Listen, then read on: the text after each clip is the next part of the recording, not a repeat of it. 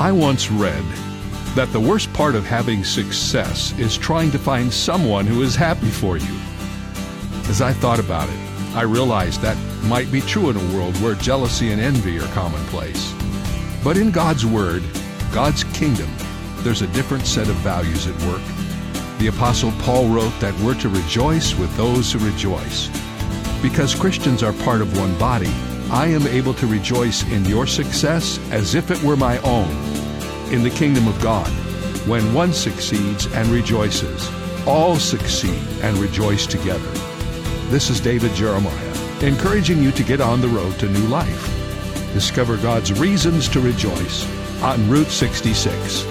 Route 66, driving the word home. Log on to Route66Life.com and get your roadmap for life. Route 66. Start your journey home today.